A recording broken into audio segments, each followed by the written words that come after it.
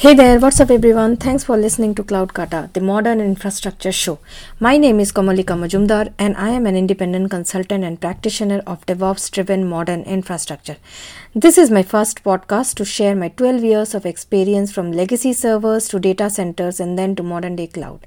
These are some of the most exciting and interesting stories of this journey which started this very day 12 years back.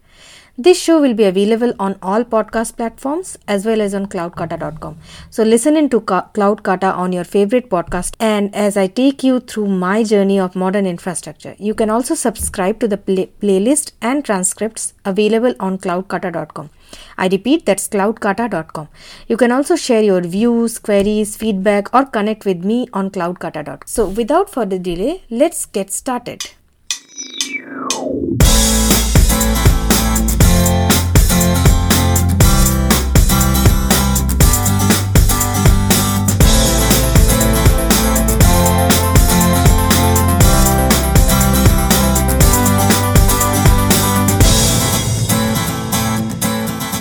This is season 1 and it's called Anatomy of Modern Infrastructure. In order to master something, you should always start from the basics of that topic. That is why this season is dedicated to deep dive into the anatomy of modern infrastructure through the 10 Factor Infra. And these are network, system, storage, identity management, logging, monitoring, security, availability, disaster recovery, environment on demand. These 10 factors integrates together to form the framework for a robust modern infrastructure. Today's episode is about the first factor, networks. I feel very at home whenever I speak about networks, probably because I started as a network administrator 12 years back, and that has opened my minds on how things really work in this IT world. It made me curious to know the end-to-end process of how net really works. Network is like the veins that connect each and every points of infrastructure. So let's get started and see how networks helps drive the modern infrastructure of today's digitally transformed world. What are the driving factors of digital transformation? Today's modern infrastructure is driven by the 4 demands of digital transformation, and these 4 demands are accessibility, performance, privacy and security. What is accessibility? Providing users a seamless connectivity to product or services, from all-time money to always-on services. Every business wants to be online 24/7 in today's modern digitally transformed world. And once you have given them that level of accessibility, the next demand that comes up is of performance. So accessing a well-performing service or application is the topmost priority of any business today. And that's what all of us want, isn't it? A highly performing application that is available on our palms 24/7.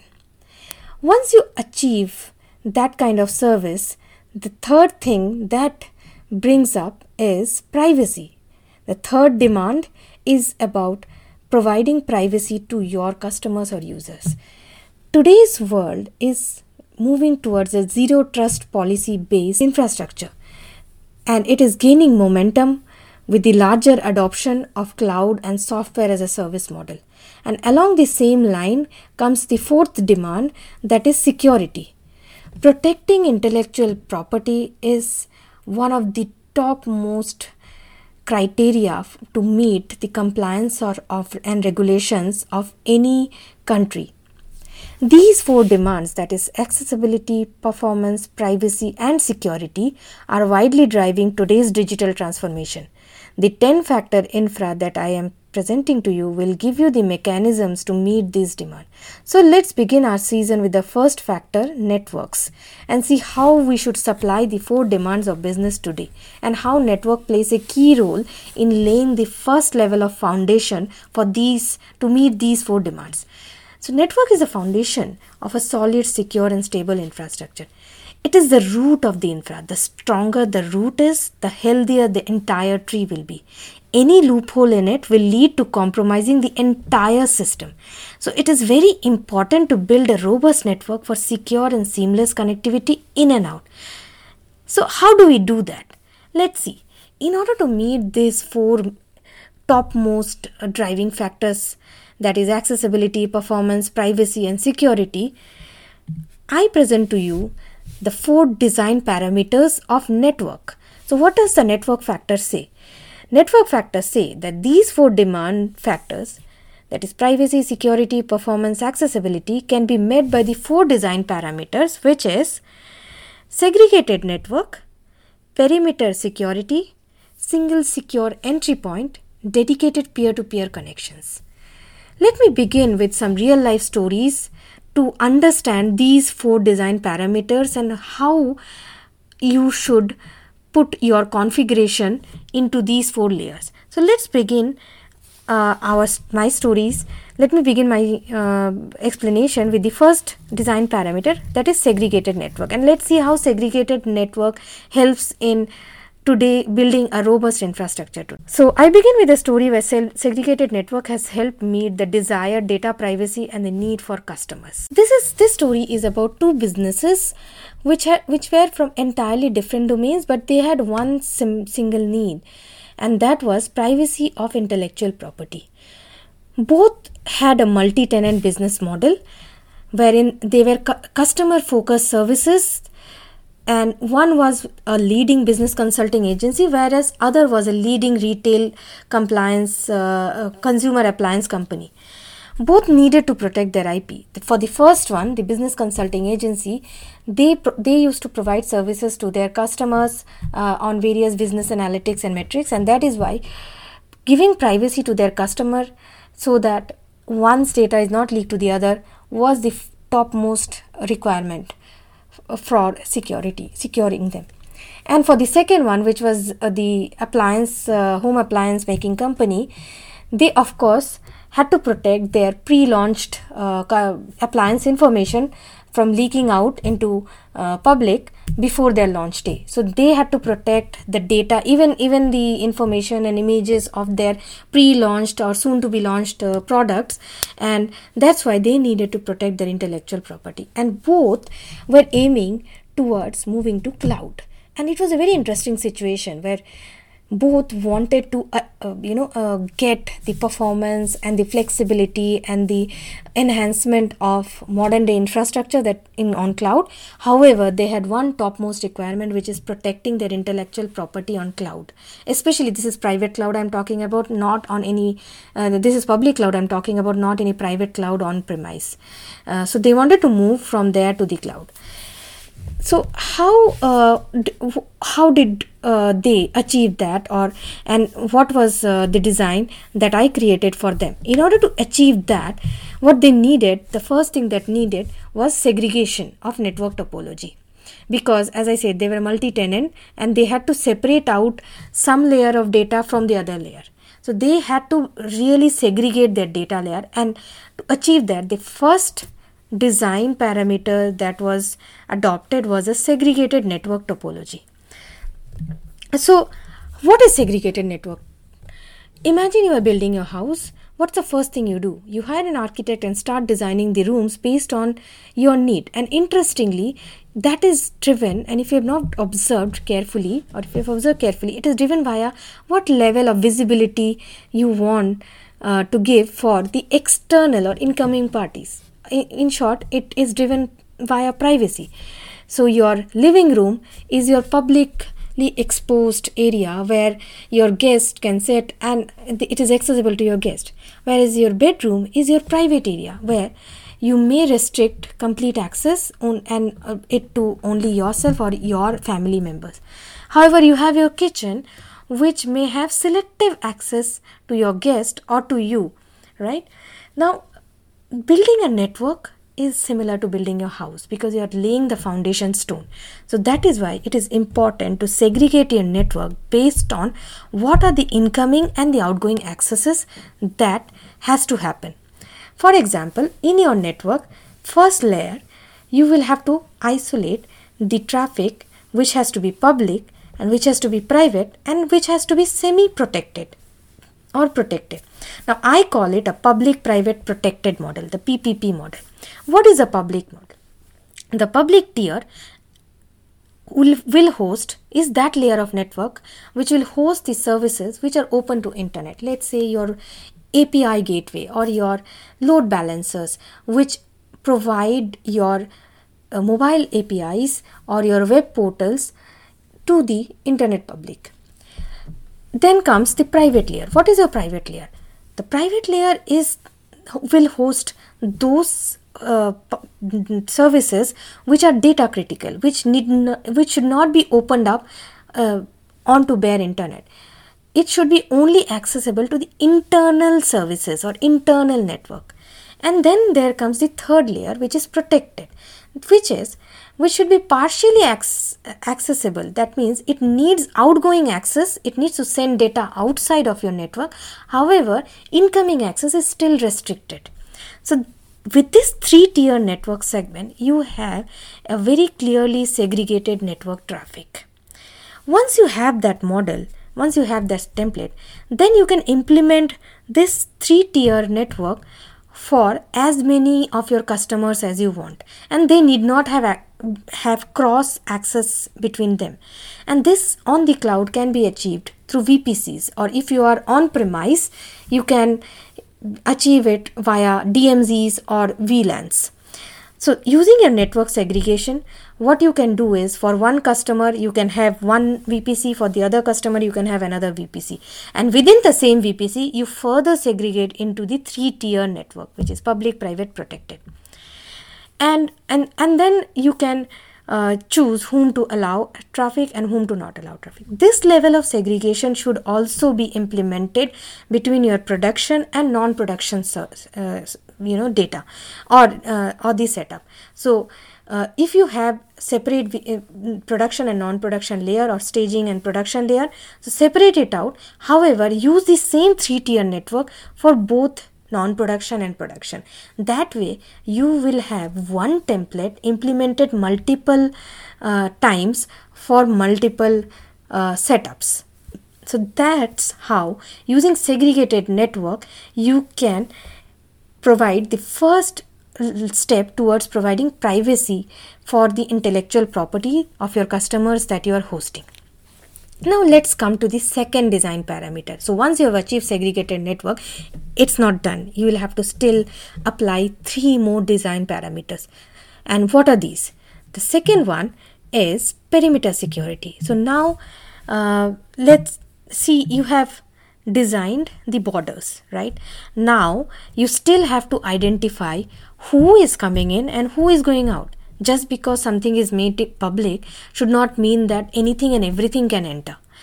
I can understand that there may be still services which should be opened up, and there cannot be any kind of restriction onto who accesses it.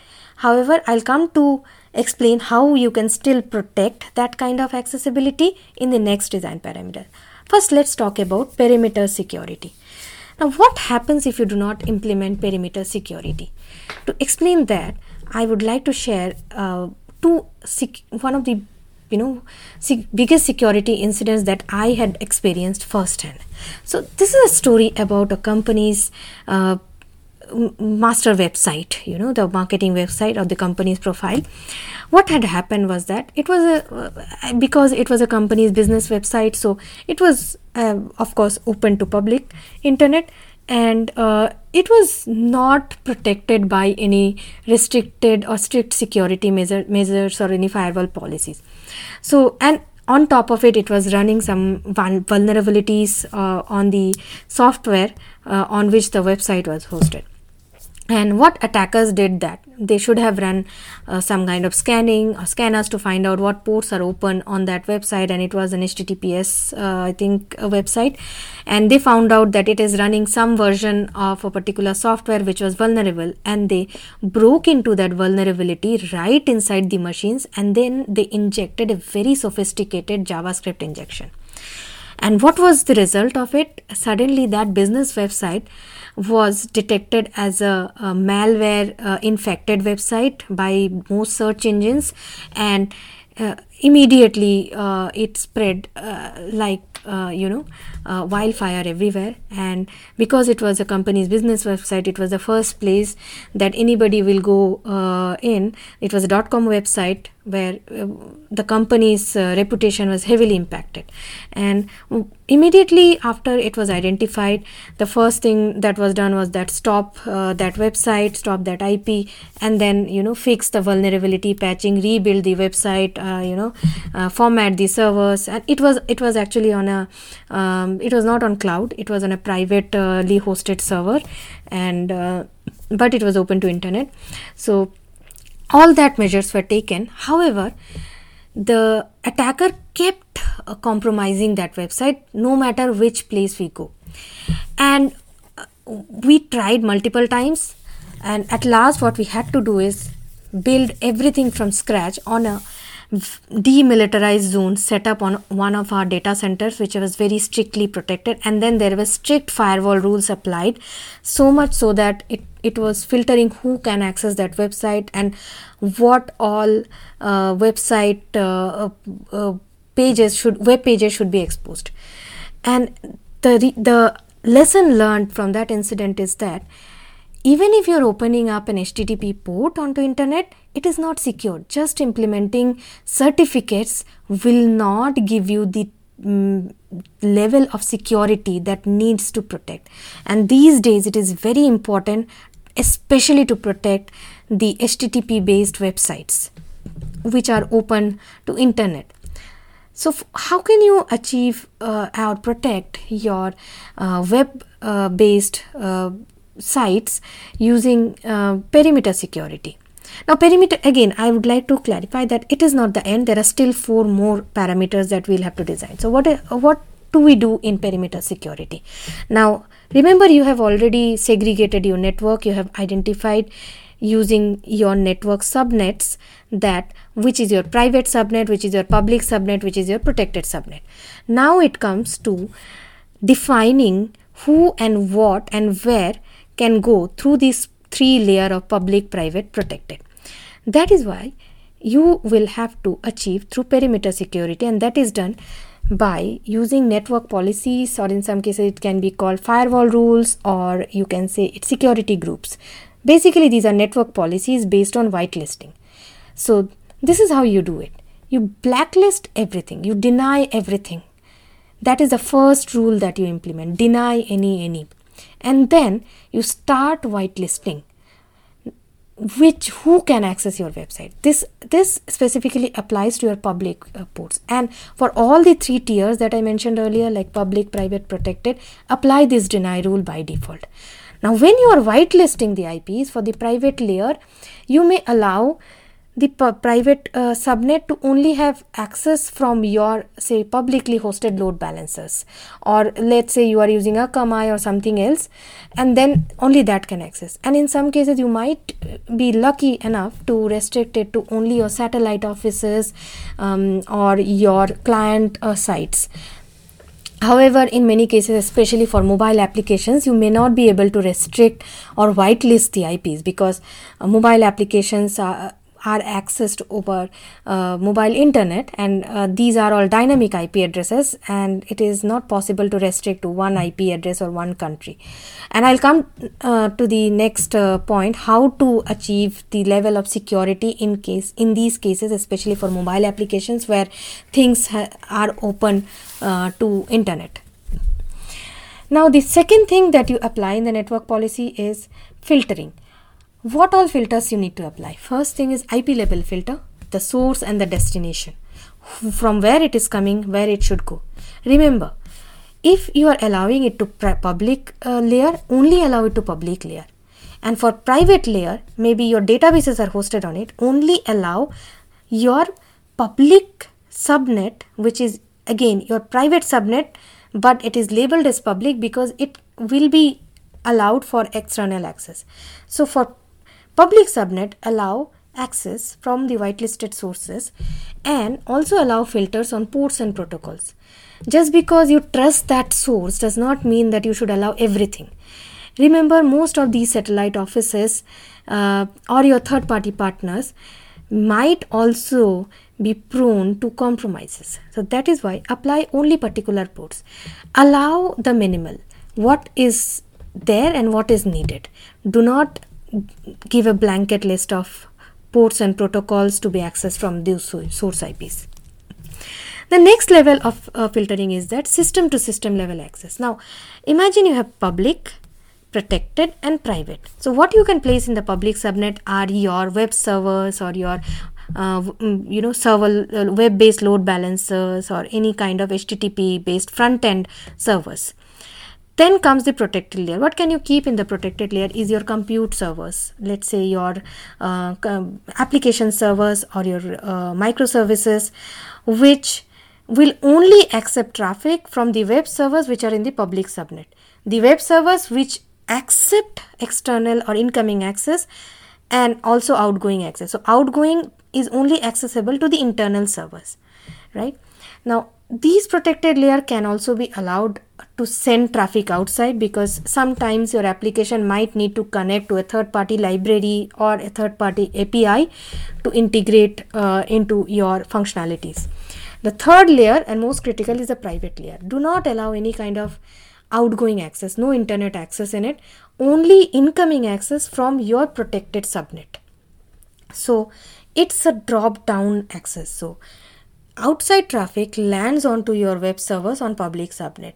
From the web servers, that gets transferred over the private subnets to the protected layer, and the protected layer can send traffic outside and can also send traffic to the private layer only on a read-only basis, or sometimes maybe write basis. The private layer is completely cordoned off from the external world. If you observe it carefully, even the protected layer is cordoned off from the external world. The only thing that external world knows about is certain ports and protocols that are exposed on your web layer. So that's how you can apply perimeter level security to your network or your environment. So remember the example of building your house that I mentioned earlier. First thing, you design your rooms and your accessibility, and then with perimeter security you get the boundary walls, and now you need to create the gateway. Remember the public subnet, which is open to internet, through which people are able to access your servers. Now that has to be protected. Who enters it? So imagine your house, you have built the house, you have built a very solid boundary wall, and to compare it with our network example, we have built the segregated network with perimeter security. Now we are all ready to open up our public layer to the users. Now when you open up the public layer, you need, like in your house, you cannot just keep a big gap in your boundary wall and let everybody enter your house, right? You need to protect, you need to have a gate through which only trusted users are entering and no troublemakers are entering your house.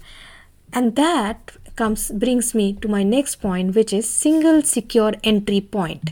And in today's scenario, in today's digital world, with everything being delivered as mobile applications, it is very important to make sure that you have a protected entry point for your mobile APIs. Otherwise, it is very easy to hack into and enter into your internal subnets and compromise it.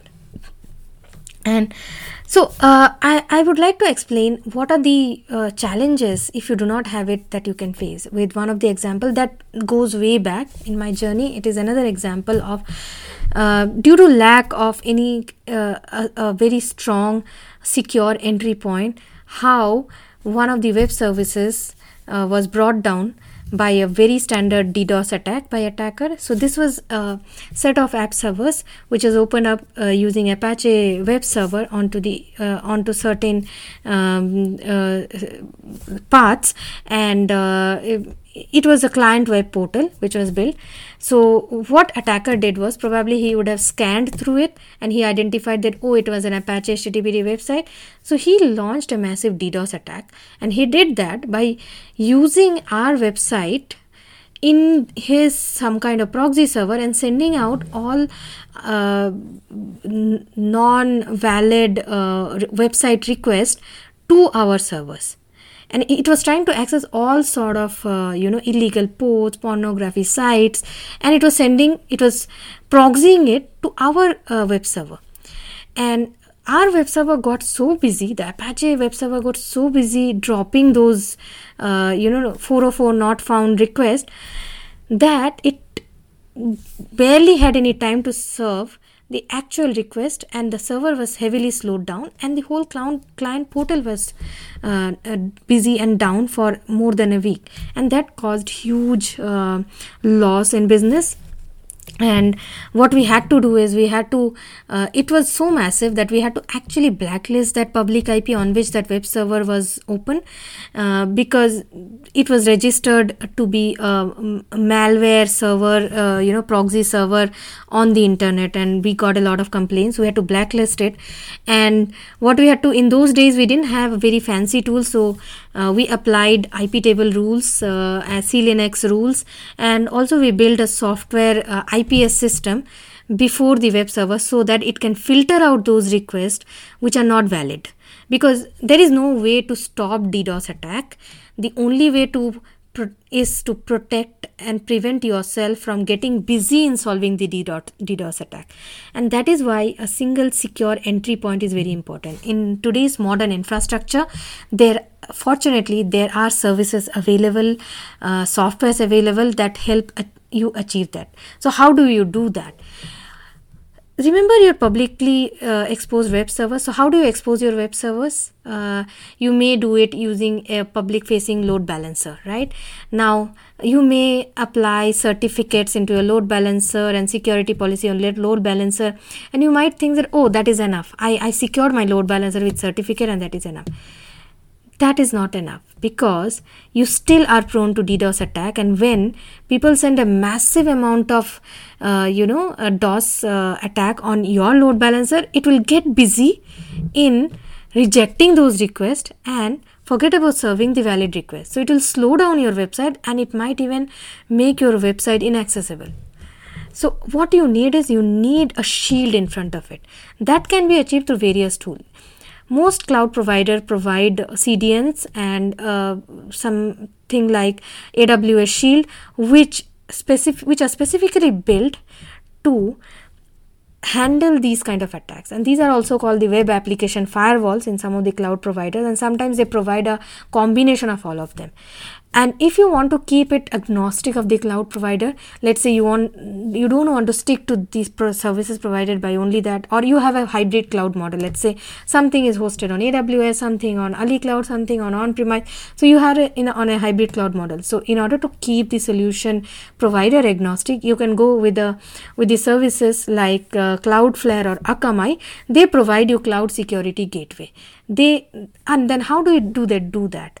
They actually give you bandwidth reservation for your IP addresses. So they give you dedicated IP addresses, a range of public IP addresses, and they make sure that they purchase enough internet bandwidth for their customer, so that a part of it, even if there is a DOS attack, there is enough internet bandwidth in their pipe for their customers to serve their applications and not being bothered by these DDoS attacks.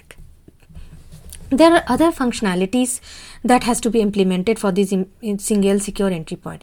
Things like web application firewall rules and OWASP policies to prevent SQL injection, JavaScript injection, XML injection, all sort of security hacks that might cause compromises to your website. So instead of implementing multiple tools to achieve it, I would recommend you take some of the tools like Cloudflare or Akamai, because they give you a whole package to implement all these rules. So what do you need? You need DNS based mapping, a DNS resolver, certificates to make sure that the website does not throw any unnecessary errors, and certificates are also important. Don't go with self-signed certificate always, because even if you automate it, you need to renew the certificate after every maybe 3 months or 2 months. Like Let's Encrypt certificates, it's good, you can continue it, but sometimes what happen is you will have to keep renewing it, and self-signed certificates are not really accepted. In another requirement which is really taking its pace today is mutual TLS, the zero trust policy, remember, that I spoke about. Even if you know the person who is accessing you, you establish some kind of validation so that you can confirm that he is really that person who needs to access it, and that is achieved using mutual TLS. So when you have mutual TLS to be implemented between your services and your third-party partners or any other APIs, it is always good to have a publicly signed certificate which is signed by a valid authority on it. And I will explain more about certificates in another episodes which is focusing purely on security. So again, to repeat, what all you will need, you need a DNS based mapping, a DNS resolver for your single secure entry point, the web application firewall rules, DDoS protection, dedicated IP addresses, IP segregation. Make sure that these providers like Cloudflare or Akamai, they also give you dedicated slot so that you do not get dynamic IP. So you can for your load balancers or your API gateways, they can only allow traffic from these services like Cloudflare or Akamai, so that and they also give you encrypted channel of transmission so that there is no man in the middle attack. So once you have a secure entry point, so first request will land into your gateway, cloud security gateway, which can be Cloudflare or Akamai or AWS Shield or Google Cloud Armor or anything like that. And then it lands to your load balancer. So your load balancer is well protected from any kind of unnecessary request which it does not need to serve, right? So this gives you the gateway. Now you will ask me, I have got segregated network, a very solid perimeter security and a well protected gateway. It should be enough, right? Now remember the 4 points. We have only achieved 3 of them, which is accessibility, privacy and security. There is still one very important demand, which is performance. Now, ironically, someone might think that security should be thought about first, but unfortunately, security is thought about last, performance is thought about first. And that is why I wanted to bring up security first and then performance list. Because what happens is most cases we are so much focused on getting the best performance, making everything accessible over a very good internet supply, that we forget about these features which really hit us once we have gone live. So that's why I wanted to make sure that when we are building the infrastructure, the network is foolproof, protected, secure with seamless connectivity. And that's why I kept performance at last, because that anyways will be our priority when we build our application. So what should be done to achieve the performance? Now when you apply, there is a myth still in people that when you apply so many security practices, the performance degrades, because of course I cannot ping a server, I cannot access it into the server, only port 80 or 443 is opened up. Actually in today's day 80 is no longer opened up, only 443 is opened up, and people will think, okay, do I really get the performance that I need? Now yes, you will get it, but you will have to add certain tuning to your network design. And what is that design parameter that we should focus about? That is about dedicated peer-to-peer connectivity. Once you have built your network and your application is hosted onto it, in today's scenario with so many third-party and SaaS products available, we will tend to integrate with all of these providers. Very rarely today's companies or startup ecosystem will develop something which is already built. There is a saying, say, don't reinvent the wheel, right? If there is a payment gateway, you will not build your own payment gateway. If you are a bank, you would like to use what is the best payment gateway available or what is the best switching provider available, right?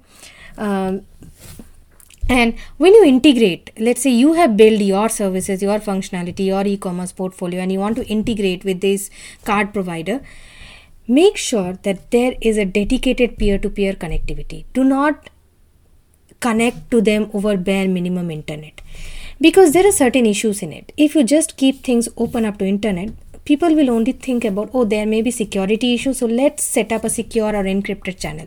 So what do? We set up a site-to-site VPN. Now, site-to-site VPN might give you the protection of your data in transit. However, it does not guarantee the bandwidth and latency that your data transmission needs.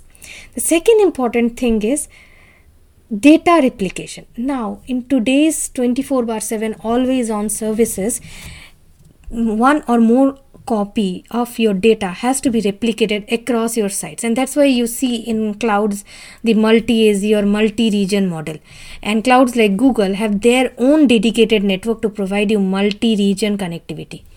Now, as long as you are in a single cloud provider, you are in their network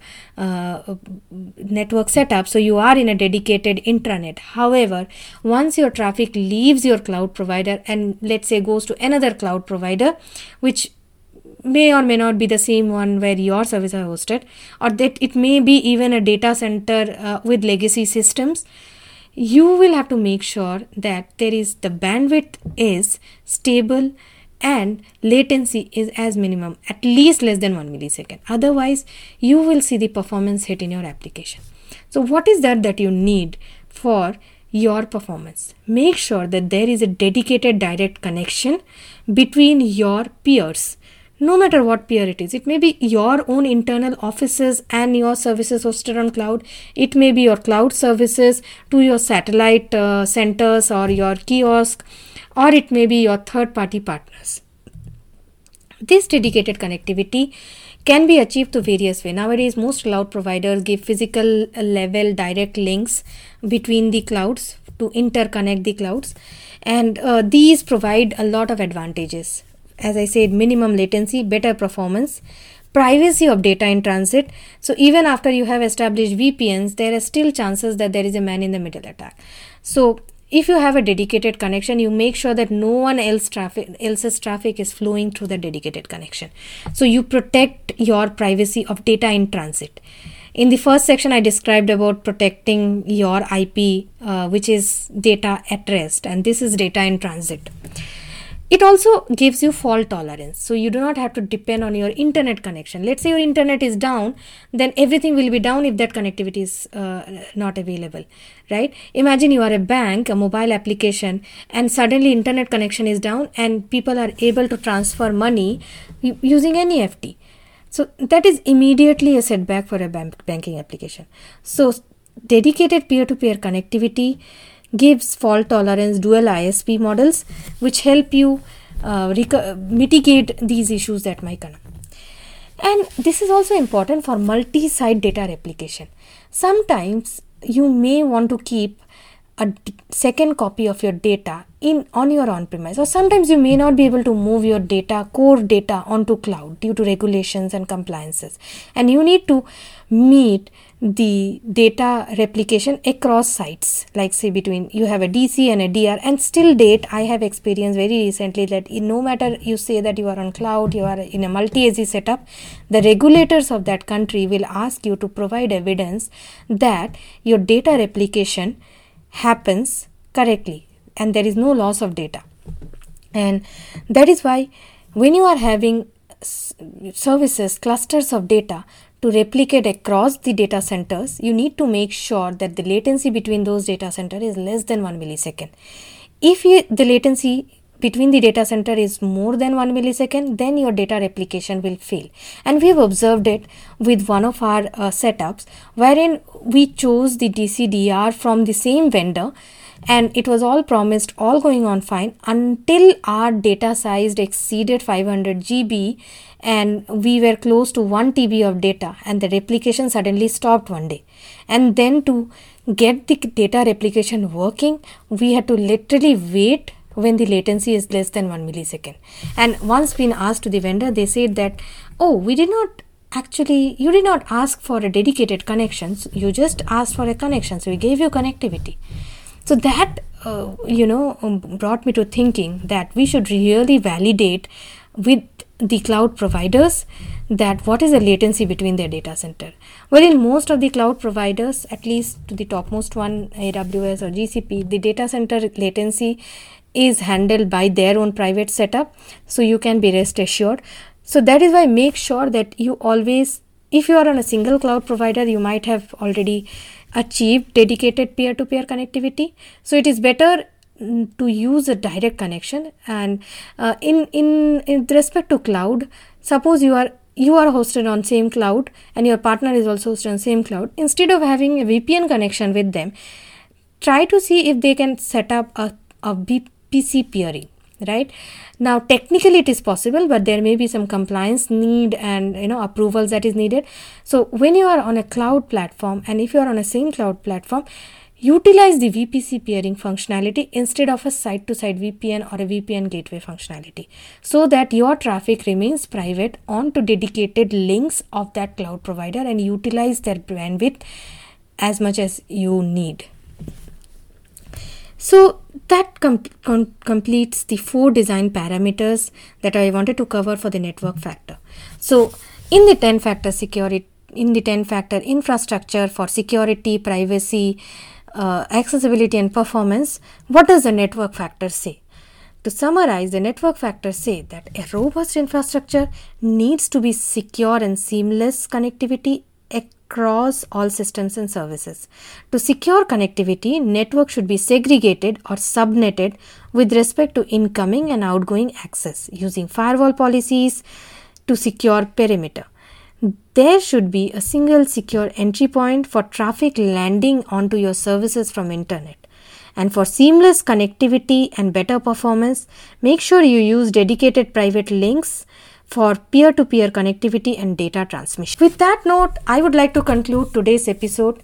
Let me know how did you like it, and if you would like to know more about networks, share your feedbacks, your queries, your thoughts on cloudkata.com. The transcript of this website along with other reference materials and examples that I spoke about, the deck that I discussed about, will be available on cloudkata.com. So do share your feedback and queries and subscribe to the show to get the latest updates.